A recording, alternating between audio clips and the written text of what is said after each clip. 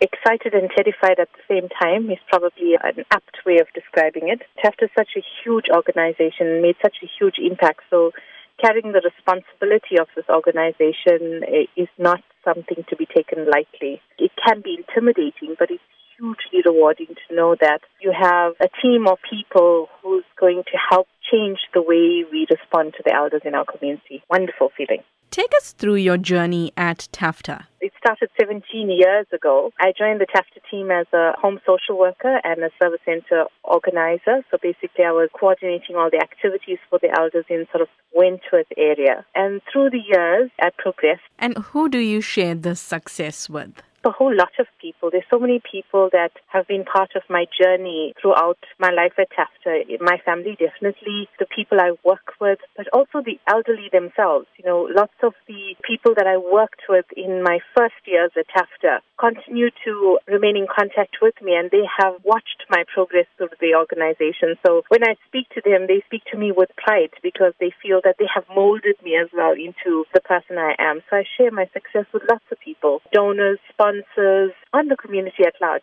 people who have supported us through our journey at Tafta. In your new position, how do you plan on taking Tafta to new heights? The challenge that lies ahead is quite a huge challenge in terms of meeting the need. My personal philosophy is that a better life for elders is possible. And the whole question is, how do we do that? And, I've been challenging my team to look at innovative ways to make sure that the elderly are part of society, that they have access to the services they need. They have a shelter, they have food, basic things sometimes that we take for granted.